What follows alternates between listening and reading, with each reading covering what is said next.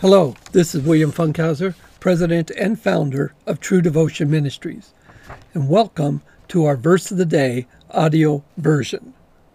The verse of the day for July 18th, 2022 is Mark 1:28. And immediately the news about him went out everywhere, into all the surrounding districts of Galilee. After the 4 disciples began following Jesus, he left with them and went to Capernaum. Quote, "And they went into Capernaum, and immediately on the Sabbath he entered the synagogue and began to teach." Mark 1:21. There must be a period of time between verse 20 and 21, because what is in verses 16 through 20 could not have taken place on a Sabbath. As soon as he arrived at the city, he entered the synagogue where he began to teach. It was a common practice for visiting teachers to be invited to read the scriptures and/or speak, a custom from which Paul, as well as Jesus, benefited. That Jesus was invited to speak indicates he had already established a reputation as a teacher, and that this was not one of the first events in his ministry. Jesus was recognized as a teacher even by his opponents, although there is no evidence that he had received any formal training. And we see this in chapter 12, where the Sadducees referred to him as teacher. Quote, "And Sadducees came to him who say that there is no resurrection, and they asked him a question, saying, 'Teacher, Moses wrote for us that if a man's brother dies and leaves a wife, but leaves no child, the man must take the widow and raise up offspring for his brother.'" Mark 12:18 through 19. Then we read in the next verse, quote, "And they were amazed at his teaching, for he was teaching them as one having authority, and not as the scribes." Mark 1:22.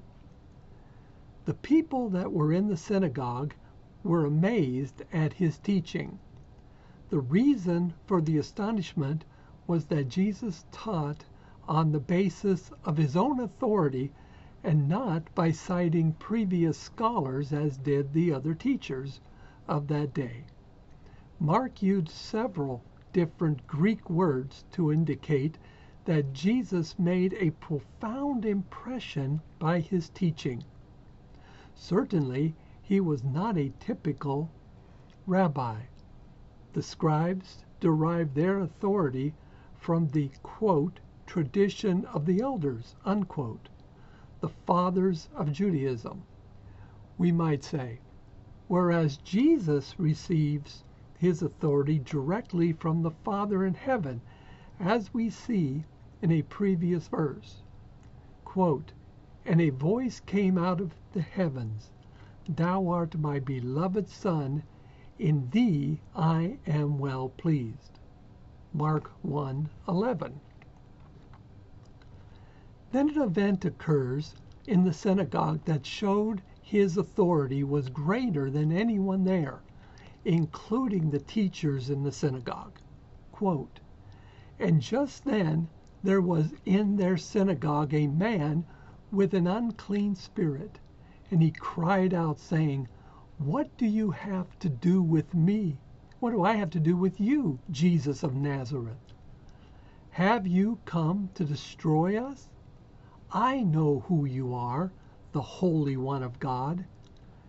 And Jesus rebuked him, saying, 'Be quiet, and come out of him.' And throwing him into convulsions, the unclean spirit cried out with a loud voice, and came out of him." Mark 1:23 through 26. The question the demon asked sought to put Jesus on the defensive and force him to justify his actions.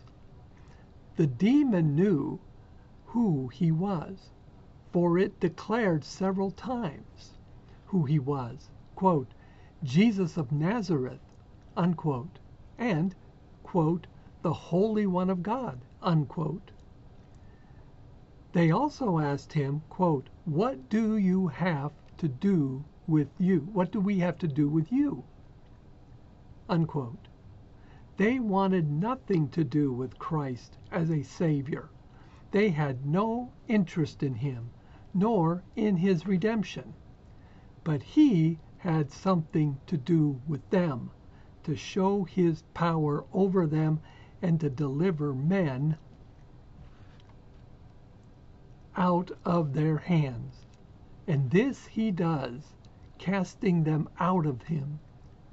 These demons knew his authority, and now the people and the teachers knew also. Quote, and they were all amazed, so that they debated among themselves, saying, what is this? A new teaching with authority. He commands even the unclean spirits, and they obey him. And immediately the news about him spread out everywhere into all the surrounding districts of Galilee. Mark 1:27 through 28. I cannot say this with total assurance, but I believe God did this for the purpose of showing Jesus' authority to those in the synagogue as well as the Jewish leadership. Now, miracles obviously play an important role in this gospel. Mark recorded 17 individual miracles of Jesus and summarized others. In doing so, he devoted more space in proportion to total length than any other gospel. Nevertheless, he did not attempt to employ them as compelling proof of the deity or authority of Jesus. They became proof only when accompanied by faith. They are signs of the advent of the kingdom of God. Especially do the exorcisms denoted the breaking down of the reign of Satan and the establishment of the reign of God. And the scribes, Pharisees, and Sadducees saw this as a potential lessening of their authority.